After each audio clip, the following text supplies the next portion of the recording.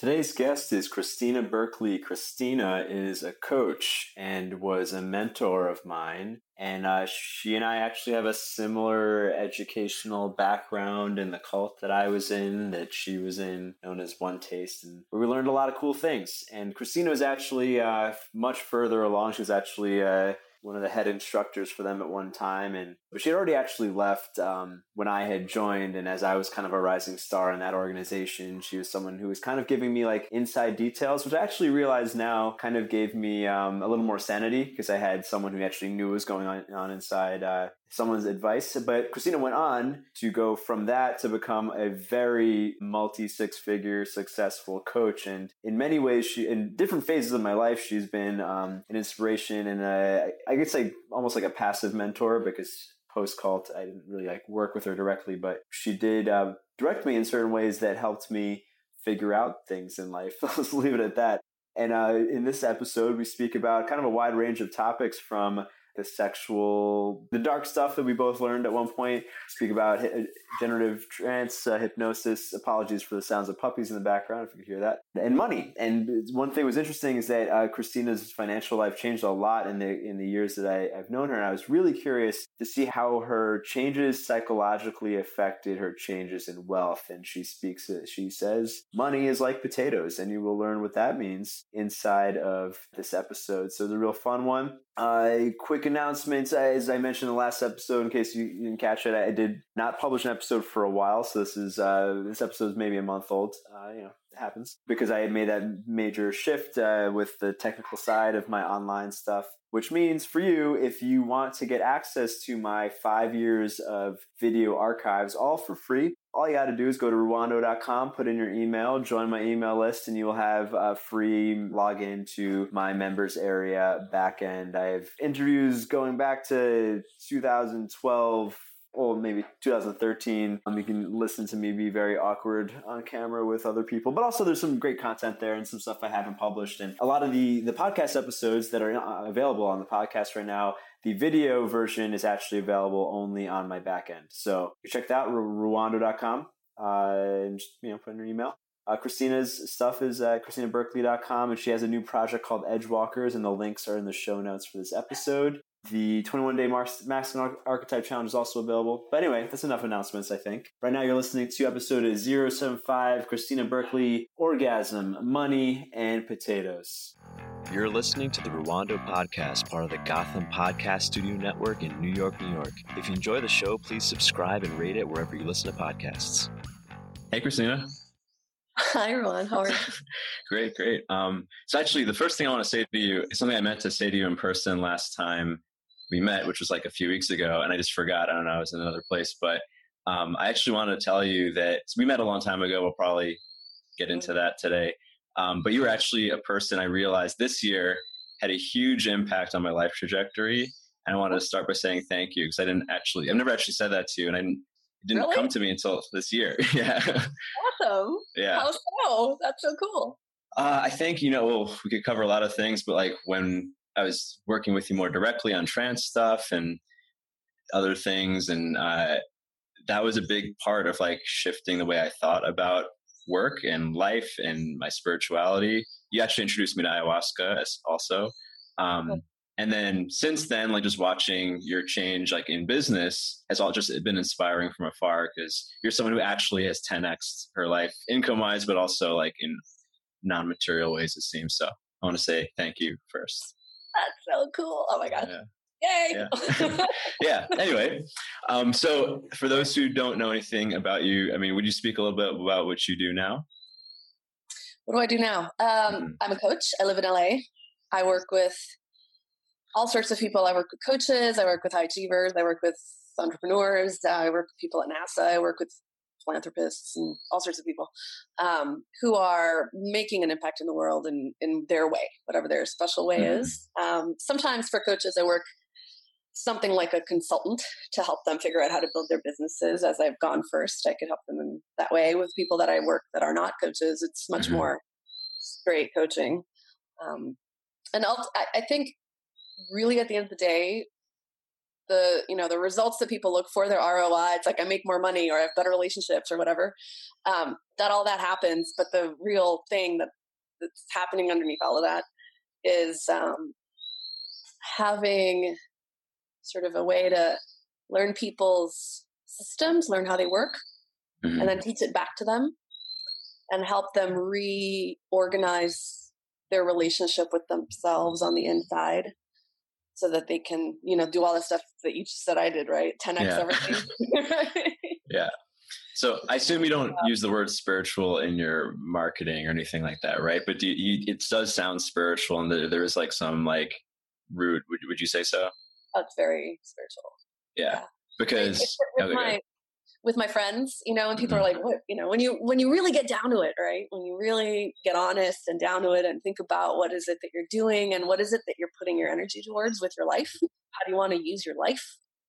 When I ask myself that question, it always ends up at the real honest truth is get people to God, whatever that is.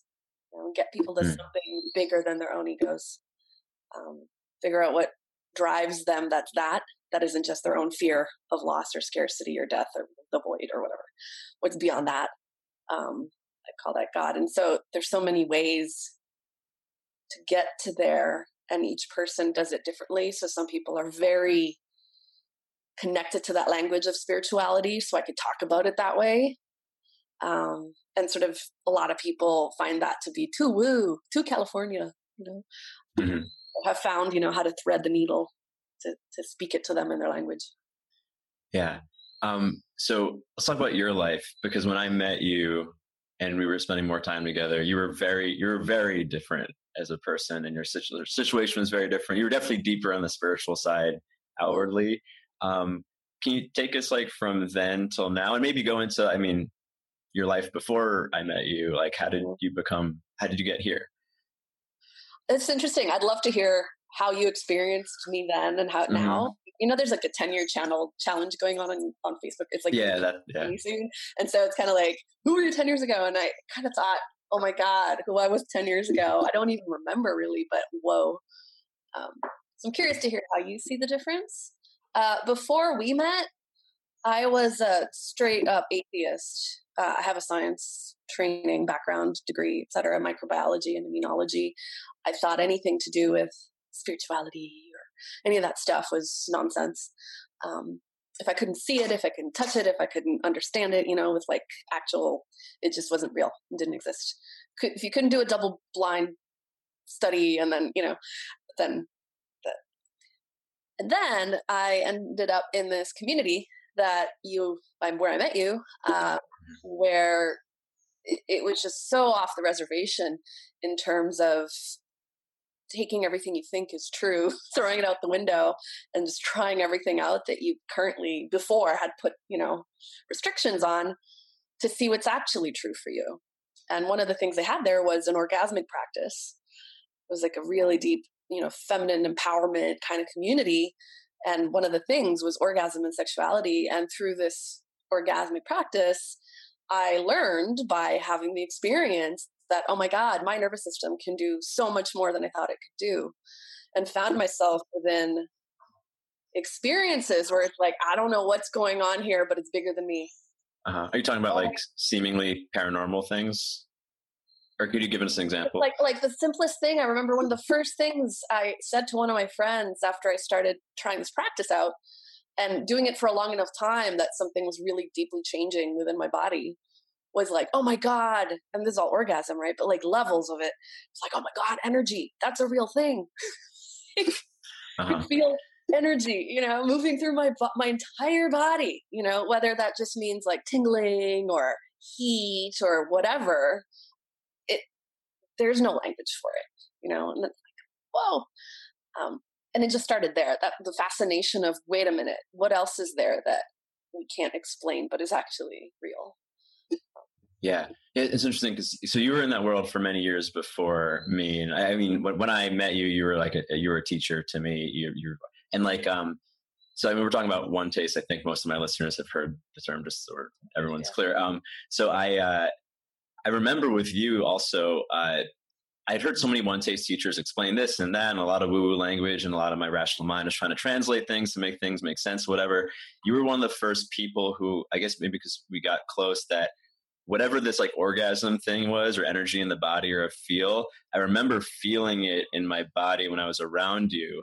And it was interesting, tying to your question, my perception of you. You introduced me to certain hippie things. Like, you're the first person to ever sage me with a feather or whatever. I remember being like, what the hell is this? Like, and I remember it's funny because you even said something like, oh, those happy hippie people are so silly or whatever. And I was like thinking, oh, that's what I think of you right now. Like, but at the same time, there was something I felt like that I could really feel in my body in your presence that I was like, I don't understand what that is other than the explanation that I've been given, which is there's this life force that people can cultivate and it can be felt by other people, even over a distance. Yeah. So, yeah. I could go into whatever parts of that you're curious. Yeah. Well, I mean, I'm curious about all of it. Like, what are your takes on that?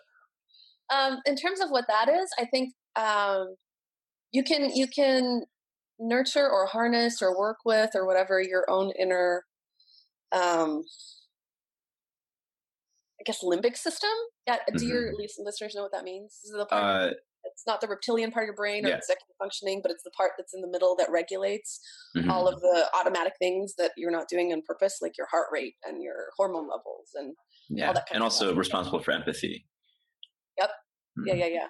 So we're regulating each other all the time. So, you sit beside somebody who feels agitated, you start feeling agitated on the inside, you start tapping your foot. That just happens all the time. So when you're around other people who've sort of cultivated kind of energetic inner landscape through whatever practices they do, or just someone who's like super turned on, they just came from partying at the rave and you're at the after party or whatever, and they're just lit up. You just feel that. So I think that's what you're picking up on. Yeah. Or you were picking up on it, because especially in that period of time, I was very devoted to cultivating that inner magnetic state, right? In terms of the sage and stuff, yeah, it might be a thing that's really a sage thing, right?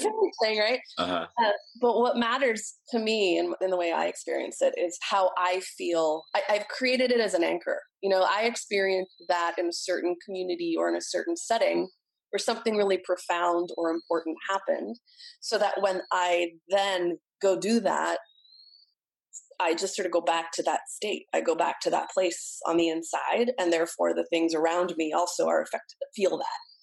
Right? Kind of like setting an intentional, okay, I light this candle, it means this, and it doesn't really matter if it means that or not, but for some reason it's just easier to get quiet inside. Yeah. Have you by any chance read the Satanic Bible? Are familiar with through it? I don't know that I've read it. Because actually, someone who I'm sure who was like way back in the day in One Taste, I met him more recently, and he was painting like this family tree of American mysticism and cults and stuff. He's like, they all kind of go to the same place, like Landmark and Est and Morehouse and this and the Manson family, and everything like kind of goes back to Aleister Crowley, and like the transition from Aleister Crowley into America was introduced by the Church of Satan. Like, because Satanism is basically feel your feelings over your thoughts. Like, if I could put it very simply, it's not like to be evil. It's like being angry is more important than trying to be peaceful, like, for instance. But anyway, I just brought this up because he has a whole chapter on what magic really is.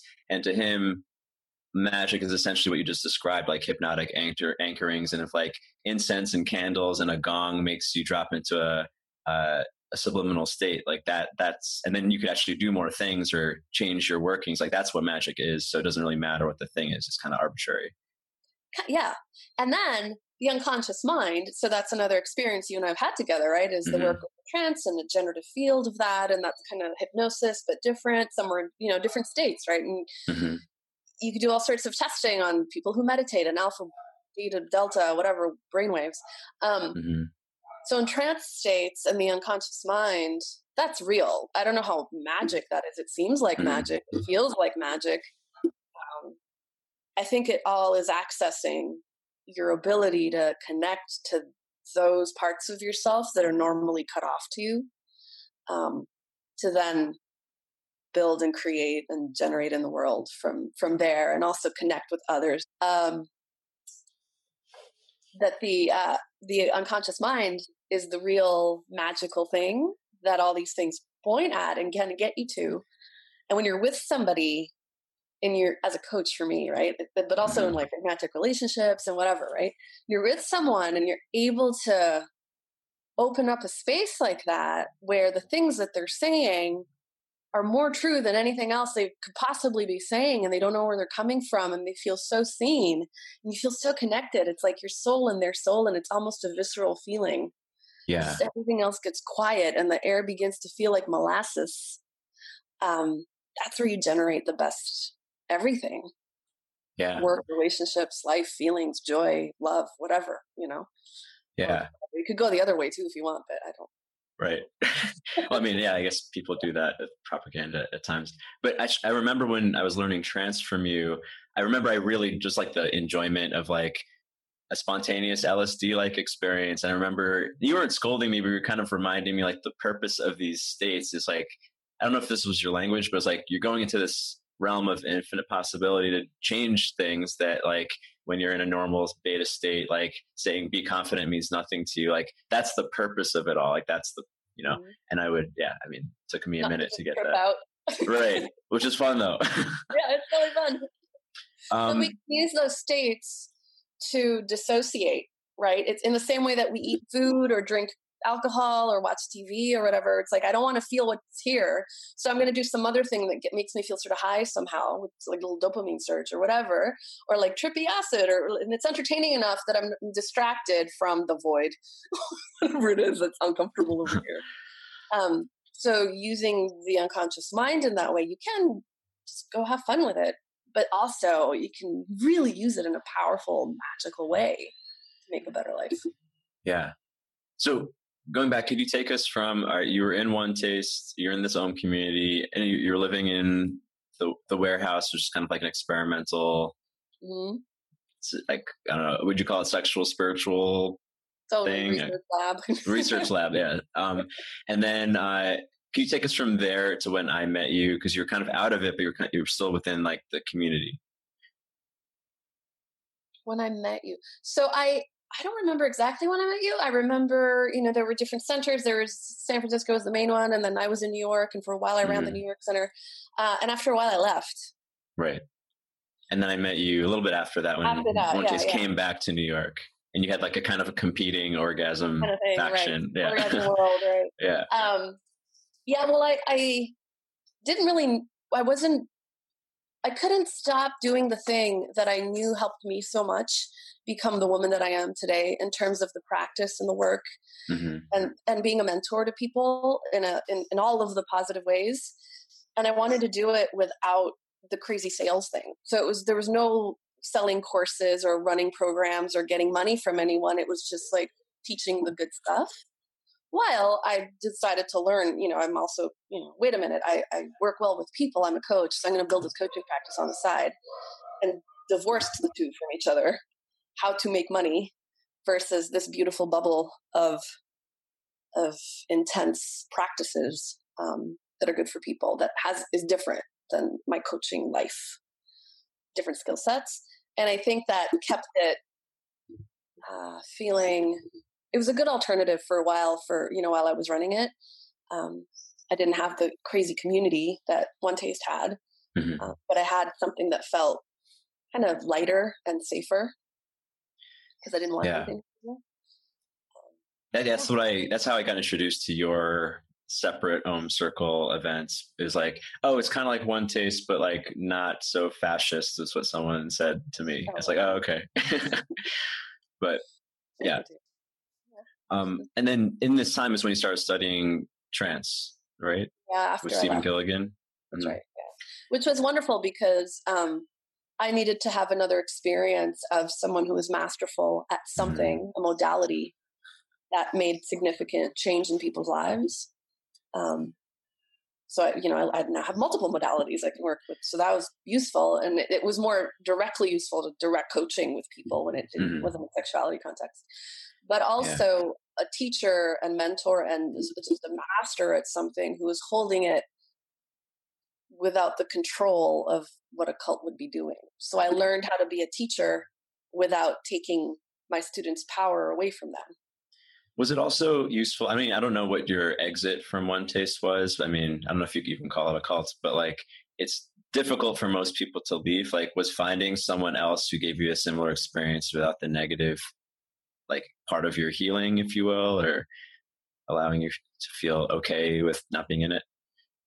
I don't remember if I directly went to study with him before or after I left. I know I had experience of that kind of work from my partner, my romantic partner, who introduced me to it. I think it may be that I'm a simple human where I experienced something awe-inspiring and powerful that got me really high. That was different. And it just opened my eyes to the fact that there's more in the world than just this one thing that could give me extraordinary, awe-inspiring experiences. And it's like, I've been here studying this for 7 years. I'm missing out on all sorts of other things. I need to go check all that out because there's more. Yeah, I just remember for me, like leaving, one of my fears was like, I'm not going to find something so profound again. And I actually got it from like one of maybe the least, like most mundane things. Like I started taking acting classes and I had this really great acting teacher who had the insight that so the high level One Taste teachers would have. Like when you develop empathy, you can read people, as you know, really well. And I was like, oh, here's an acting guy who's never heard of orgasm who could like read someone off of like one word they say so accurately. So, okay, there's other things in the world that could teach me this skill. So that was, Yeah, that's a real fear. I think when you're closed communities like that, one of the lessons that you learn is, or you're given is like, we have the secret sauce. Everyone else means well. They're kind of on the path, but slowly. We have the real thing, you know? Right. And I bought into that for a really long time. So leaving, it was difficult. I think it was 6 months before I really began to not judge the rest of the world super harshly. Yeah. And actually be like, wait, there may be something here for me. Oh, wait, I don't know everything. Oh, wait, I don't know anything. Yeah, because actually now I'm remembering you were already out in like part of this competing thing while I was actually going deeper and deeper into One Taste. You're kind of like giving me, I remember you said something like that. And it took me it was like a year and a half later before I had that experience. So like, it didn't really make sense to me when you said it to me. But then that was exactly my experience. Like when I left One Taste, I was like, man, everybody is so boring. And it took me a while to be able to connect with people again. Yeah. Yeah. And now We're amazing. People are so cool. Yeah. So what I thought was really fascinating. Actually, I thought it was really fascinating is you kind of combine this trance thing where you go into altered states with the orgasm practice. Can you speak a little bit about that? Because I don't know if you have explored anything since then with that, but I found that profound. I was wondering, can you speak a little bit about that so everyone knows what we're talking about? And then have you explored anything since then in that realm? I haven't.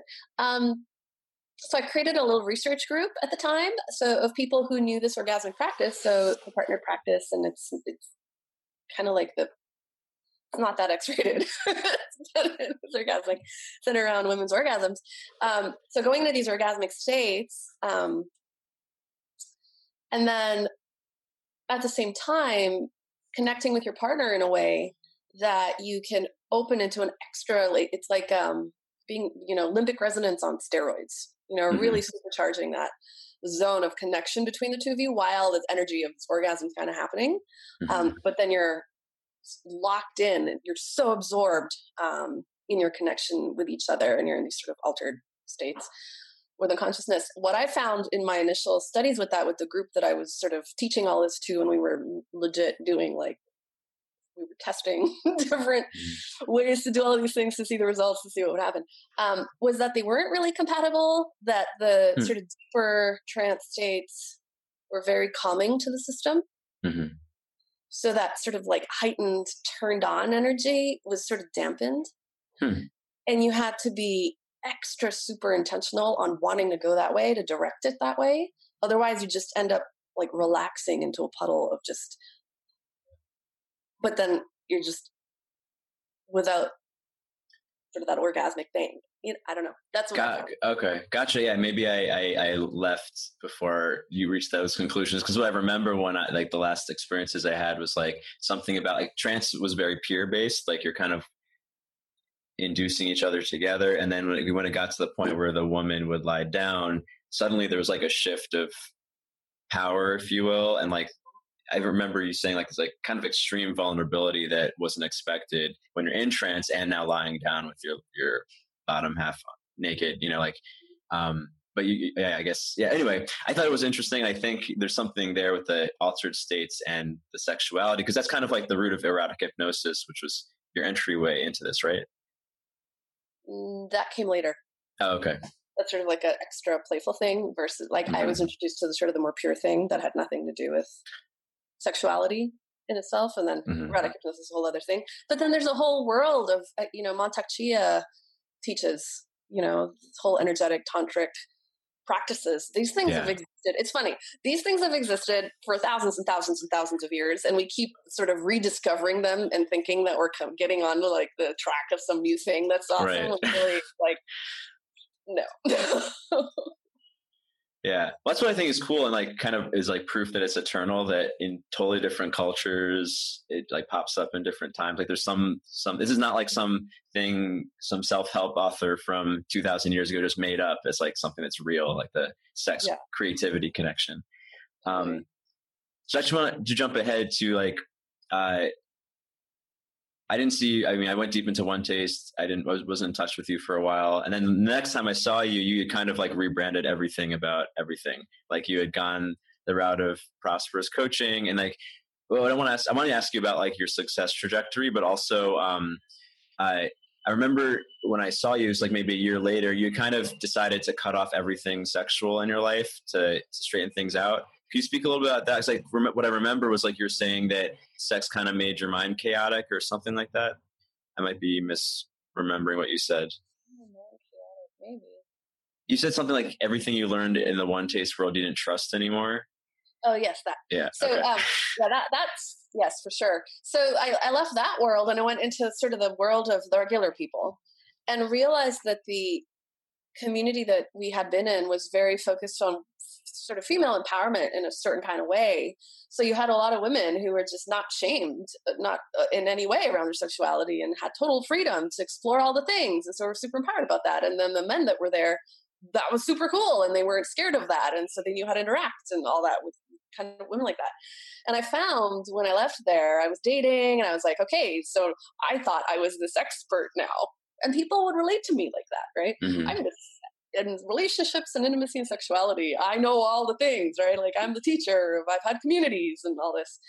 And I tried to apply that same skill set to my life with people who didn't know anything about any of these things, and just found it was totally intimidating to general men, just living their lives, like when I came on that strong and was totally like, yeah, la la, it was kind of like people say they want that, but then really don't really know what to do with that in a certain sense. It's kind of like just so out of left field from what we're used to. It's like, oh wait, I have to let myself be chaste and I'll do this whole other thing that I'm not used to doing anymore.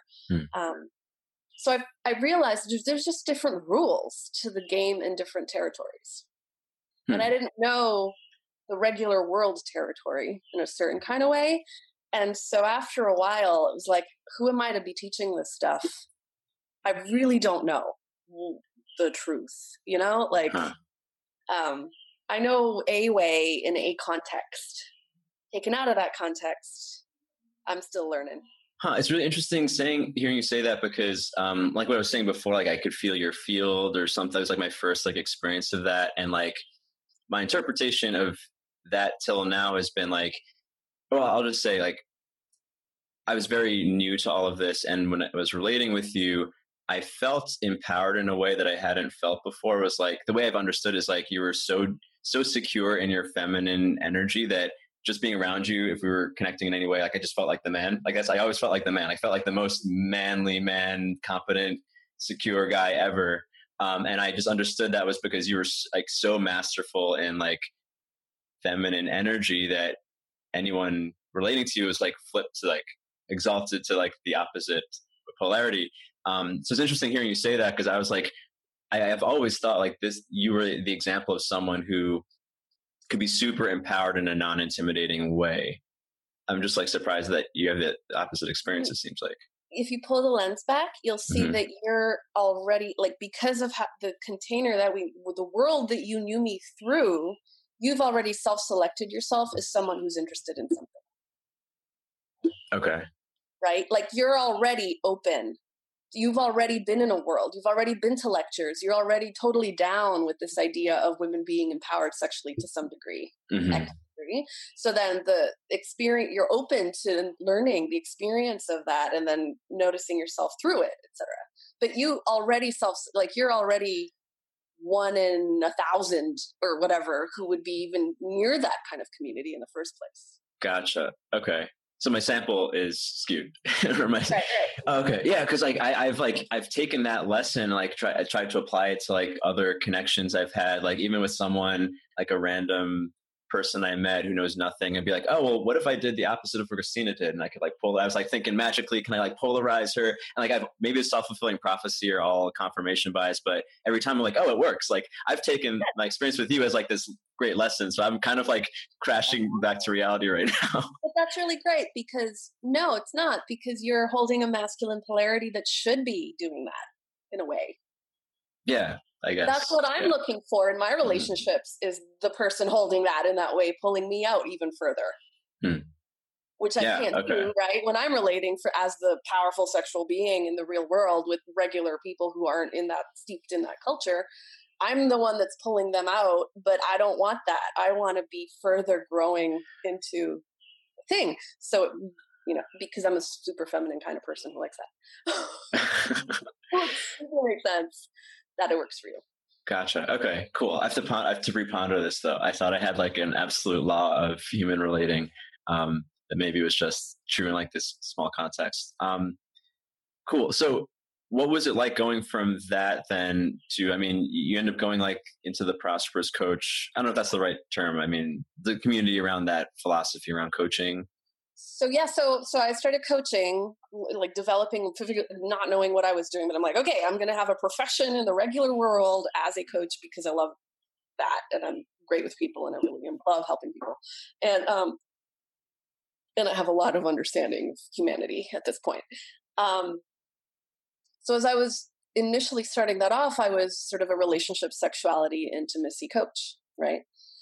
For 3 years or so. That was my specialty. And those were the events that I ran. And those were the panels I spoke on. And that's what my whole career was about. And it was growing and growing and growing slowly, but till the point where it's like, okay, yes, this is my profession.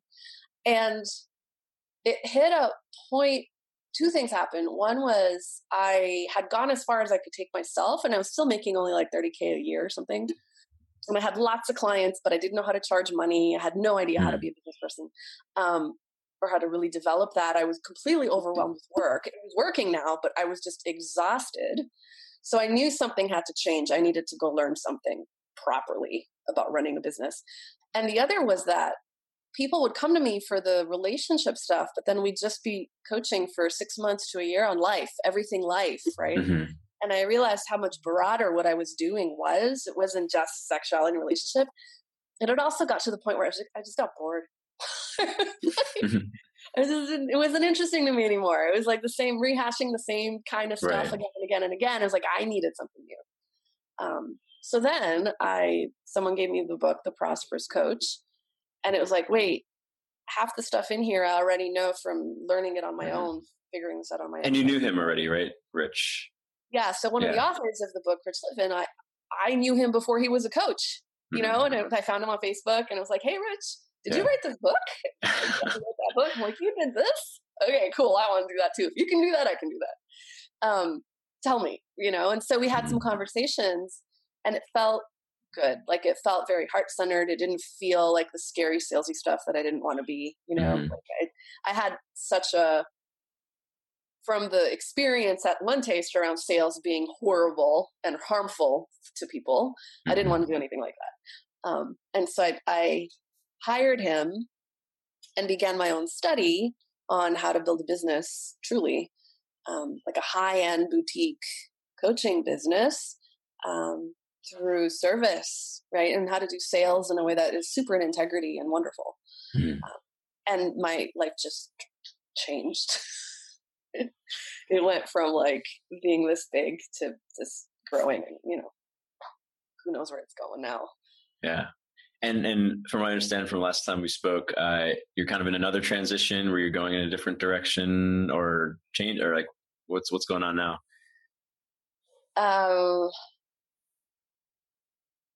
So many directions. Which one are you referring to? You want to speak about the manifesto that you shared with me? Yeah, sure. Yeah. So I've since, like now I'm one of those people that have, multi 6-figure businesses, and I live 2 blocks from the ocean, and I travel all over the place, and it's amazing.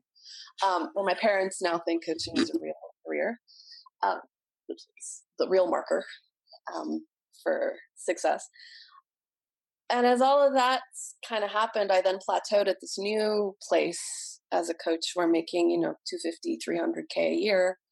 And I could just sort of coast there, and I can help coaches learn how to do that. And I could help leaders do what they do and get to Mars and whatever it is they're doing, which is exciting. But there's a part of it that has now started to feel like, okay, then now what? There's always what's the next scary, challenging thing? And I woke up at 3 a.m, like a year ago, and asked myself, that thing that you felt that was like, ooh, there's this magnetic thing about Christina. A lot of people have said things like that over the years, and communities have sort of come around me kind of because of that feeling. I thought, well, what is that? If I'm to leave a body of work behind, that's kind of it. Like, how do I do what I do? And I just started writing, and it turned into this manifesto that I called the Edge Walker Manifesto, that, now I'm running events around it, and really beginning to, beginning stages again, guinea pig it, right? How is this going to come into the world? Is it going to be a book? Is it going to be an online course? Is it going to be like crazy VIP coaching things with people jumping out of planes? Is it going to be, what is this going to be? But everyone I share it with, pretty much everyone I share it with, has a very strong response to it. They hear it and they recognize something in there. At least my people do, which is really amazing. It's exciting. It's really great. Yeah. So it's kind of just something, it's kind of like one of these threads you're just pulling. You don't really know what it is still. Yeah, I don't need to. So I have my business that's doing its thing, and it's fine. Like I don't need it to make me money. So I have the leisure to follow the thread on this, right? Without it having to be financially motivated to see, play with it and see, where does it get picked up by people? Who gets turned on by this? What can I do with it? What's its potential? What does it want, in a way? Yeah. And it brings it all back to a lot of the things I learned at One Taste. Yeah. Yeah. How so? It's just a synthesis. And I learned so much there about living on the edge. It was just so out of reality. Like any sense of safety, security, certainty was gone on purpose, for years. How do you live a life like that? And you can, it's difficult.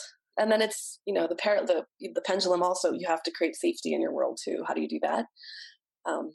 But I find people who are looking to be entrepreneurs, be a startup, take a new risk, do a new act in life, whatever it is that they're doing, have to have a quality to them that they're able to not just handle uncertainty and the scary, exciting cliffs, but thrive in those sorts of circumstances. Then they can really, connect or change the world or whatever they're doing.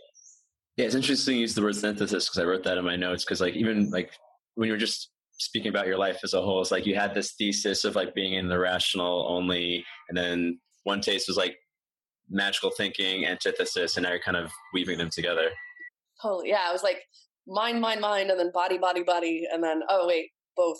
And then this whole other thing that opens up when you have both. Yeah, it's interesting because I remember the founder of One Taste, Nicole, would speak, at least when I was leaving, they were going really into actual words tied to magic, like initiation, and she was kind of going that direction. And she would often say things like, oh, and they were really big into the word initiation, like being brought into this different world or whatever. And she would say often that an initiate is someone who doesn't need anything but has access to everything, which is a very catchy line, but it's also justification to give up all your money and have nothing, which is a beautiful spiritual idea, but also puts you in a vulnerable situation, which can be taken advantage of. So you're kind of taking the root of that, it sounds like, and trying to put a package on it that's not damaging to people. Yeah, I wasn't around for that. I left way before that, so I didn't see her move into the magical realm in that way. And I think all of the stuff, right? Any kind of powerful, potent work or ability can be used in many different ways. So I think you gotta, ideally, everyone is super connected to themselves, has very strong boundaries, and is able to say no when they mean no and yes when they mean yes, right? In reality, a lot of people do not have that skill set. They're very pliable. Yeah, I'm curious on your thoughts on like the sales and the morality. Like, sorry, can you hear me? It says our internet's unstable. Okay. Yeah. There's like one school of thought that One Taste popularized was like, you go for 100% of what you want. Like if you're a salesperson, you push as hard as you want because you trust that the other person's a sovereign being who will tell you when where their consent line is.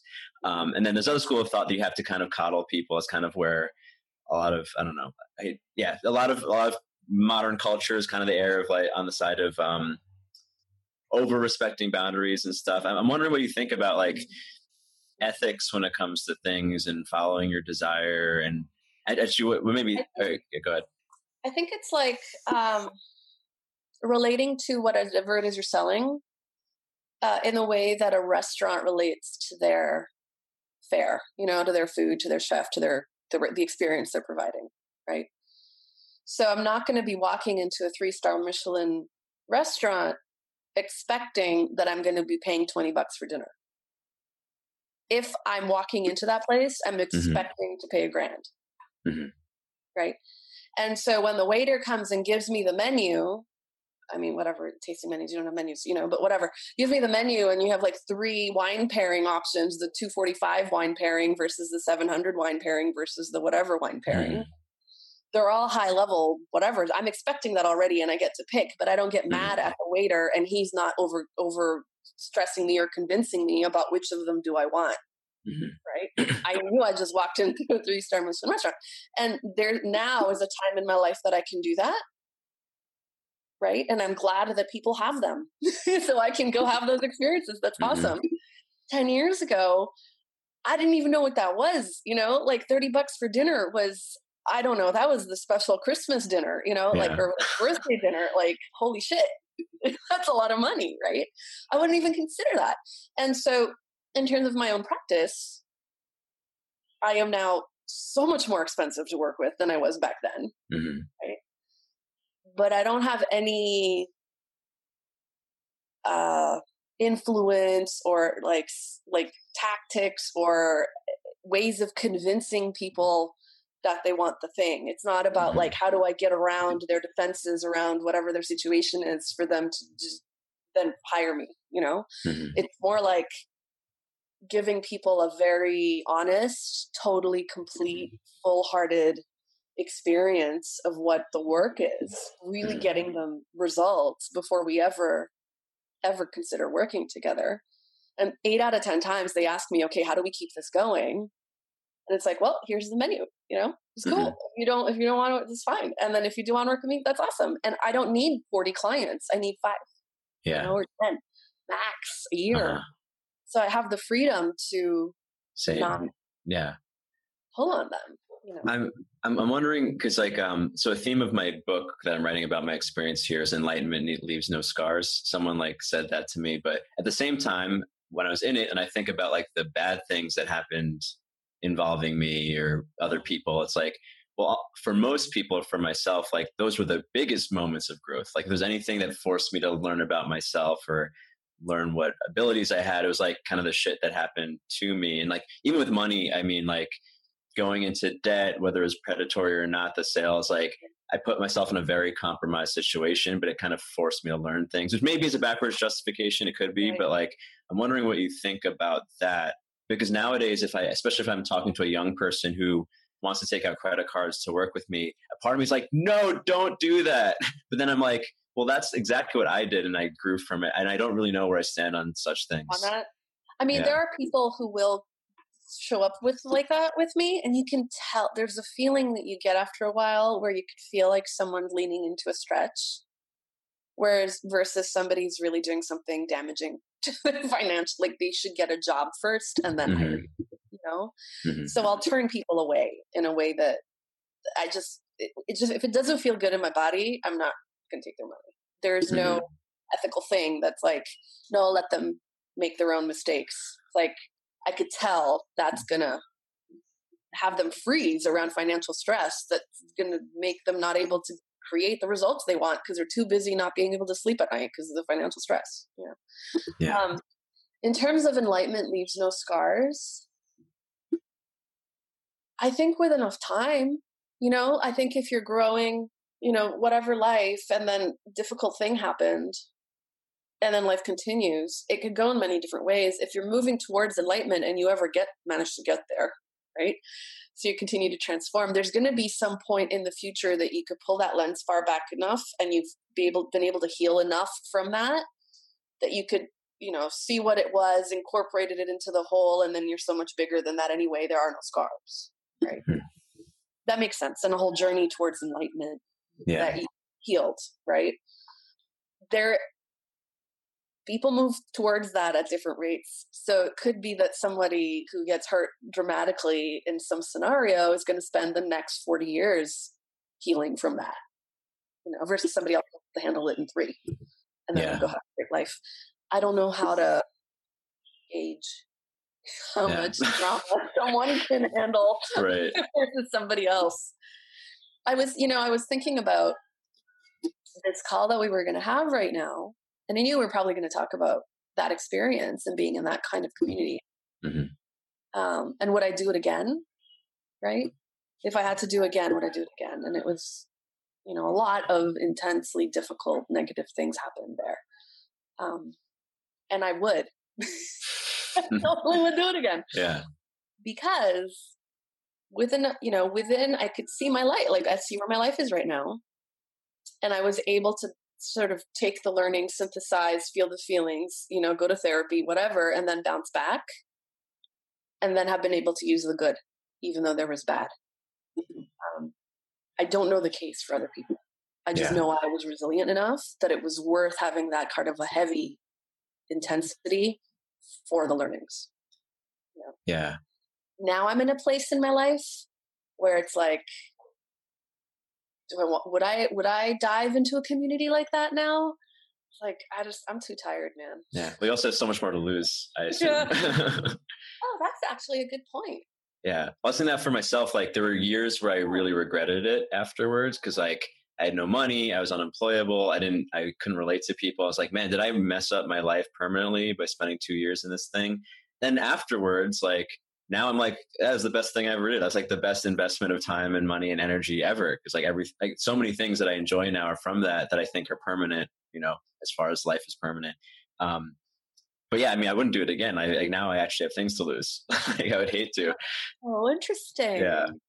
Huh, cool. Yeah. So this might be my last topic for you. Because we mentioned money a couple times, and you're someone with a spiritual background that's, I don't know how else to put it. And there's so many people speaking about relationship to money, things like that. And again, we're talking about magical seeming things. And it seems like you, of all people, probably have something practical to say, or concrete. I don't know. I'm curious what your thoughts are on like relationship to the money entity. Yeah, money's like potatoes. It's totally like nothing. It's value. Not that it's insignificant. It's kind of, it's like money. This is money. This is money. When I talk about money or think about money, this is about it. I don't think about, I can't have it. Someone like me can't have it.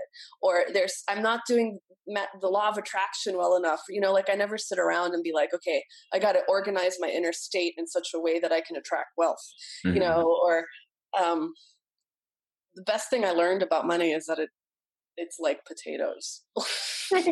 Like, so that when I talk about it with my potential clients, or when I pick the price that my things are going to be at, my offerings, my packages are at, I could say that, this package is $3,000, and I can say it's $30,000, and I can say it's $150,000 with the exact same inflection, intonation, energy, presence. It's all just potatoes. Right? Yeah. And I just got really good at what I did, and then I just tested it out. Would people actually pay the whole thing up front? Oh my God, most people do. I had no idea. Anything I thought I knew about how other people relate to money turns out to be wrong. So just take all of the nonsense out of the way. It's potatoes. That's what I want to say about it. Yeah. How did that shift come about, though? Is there anything, like, for someone who doesn't see it as potatoes yet? I think Steve Chandler. So he's the other author of Prosperous Coach. He has a book called Wealth Warrior. He speaks a lot on business and sales. And he just has this attitude. And I was just like, okay, I'll try and adopt this. All the other stuff is, let's see what happens. I experimented with it, and it worked. It was amazing. And it just seems so not magical. It's like I took the magic out of money. There are way fewer hoops to jump through that way. And way fewer ways to make yourself wrong. Because it's like, if you think of it as if you think it's some kind of like inner way, resource of the flow of the wealth abundance, and it's not happening for you, you make yourself wrong. Yeah. There's something wrong with you, right? Instead of figure out your marketing better, like, or ask more people to have a conversation with you, or get better at your craft, and then you'll make more money. Like, it's practical like that. Yeah. It's interesting because when I was going into One Taste and like making all these financially irresponsible decisions, I kept telling myself, money isn't real. And then, like, when I had no money and I couldn't like get an apartment anymore, I was like, oh shit, money's kind of real. But now that I have it again, I'm like, oh, it's like not really real. Like, you just move things around, and like once your needs are met, it's kind of just an idea.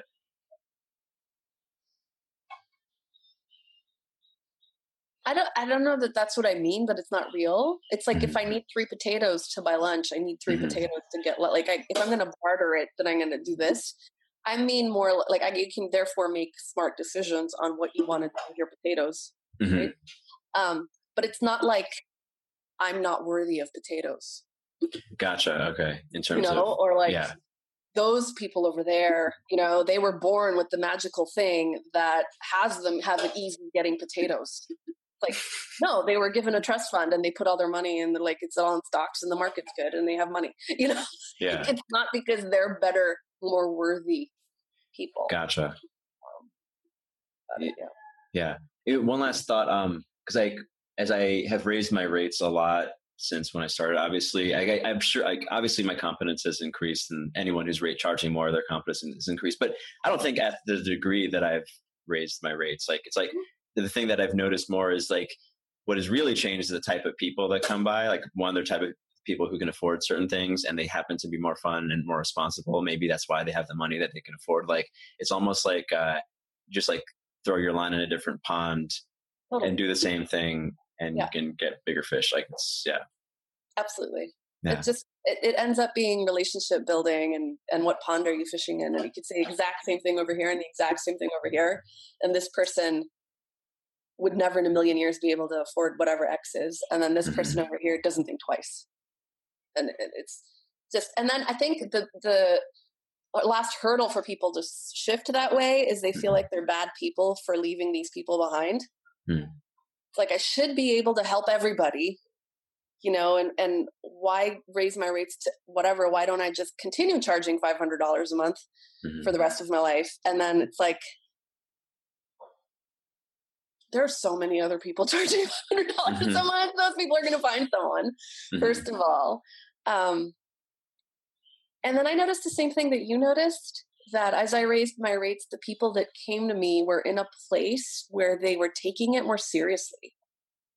Like, just making any kind of investment, therefore, was more worthwhile because they showed up for it in a way that they overshot their goals. Whereas when they were being given a deal, and it wasn't that much, and it was still kind of whatever, there was a certain kind of victim-y, I can't do it, this is hard kind of underlying vibe. Not overgeneralization, not everybody, but typically the results that I was seeing weren't the same as the results that I'm seeing charging way higher fees. And it's not because my coaching got 20 times better, you know? Yeah. I feel like, I don't know. Does that make sense? Yeah, no, that totally makes sense. And maybe I'm sure the numbers for everyone are different, but like a certain dollar amount, I was like, oh, the people who are up to this point have done enough of their own work that they can actually execute this idea. Yeah. It's like, it's almost like when someone can't afford it, like a part of me is like, well, maybe there's some stuff you need to do on your own that doesn't cost you anything before you get the benefit of this stage. But it's interesting what you just said also is like, I actually feel at the rate that I'm at now, I thought about raising it again. It was like, I would kind of miss the people that I coach now because I know they can't afford double. And I guess, was that? Start a group for them. Yeah. Yeah. Cook them all together. And then that way there's that option for people who, yeah, I mean, that is literally one of the options on my whiteboard right here. That I was like pondering. So like, good. That's one like check in that. Yeah, leave no one behind. Totally. Yeah.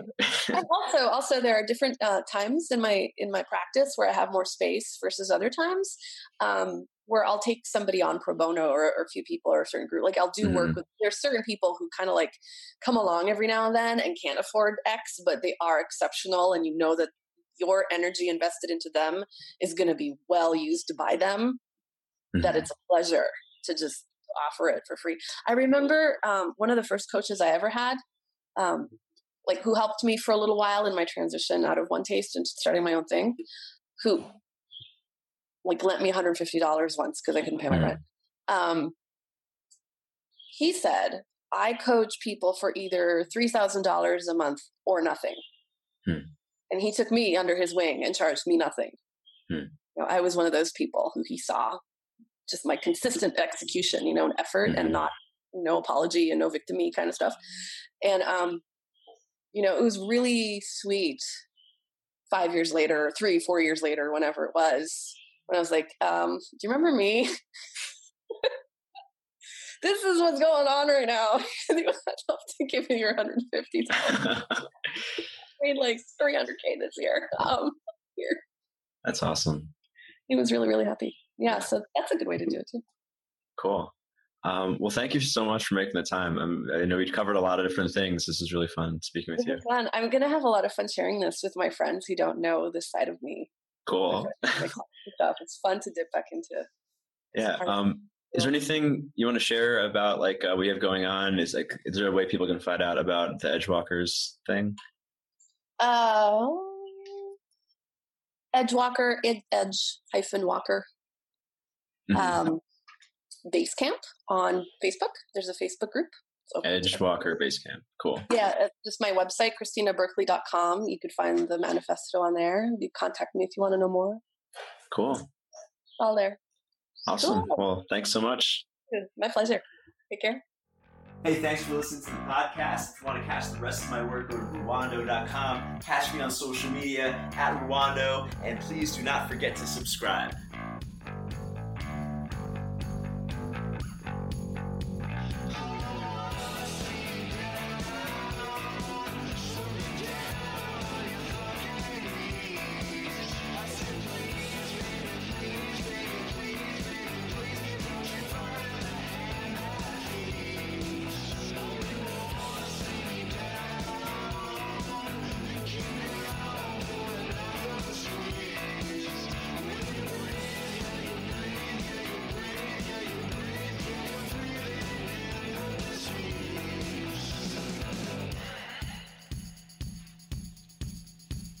True.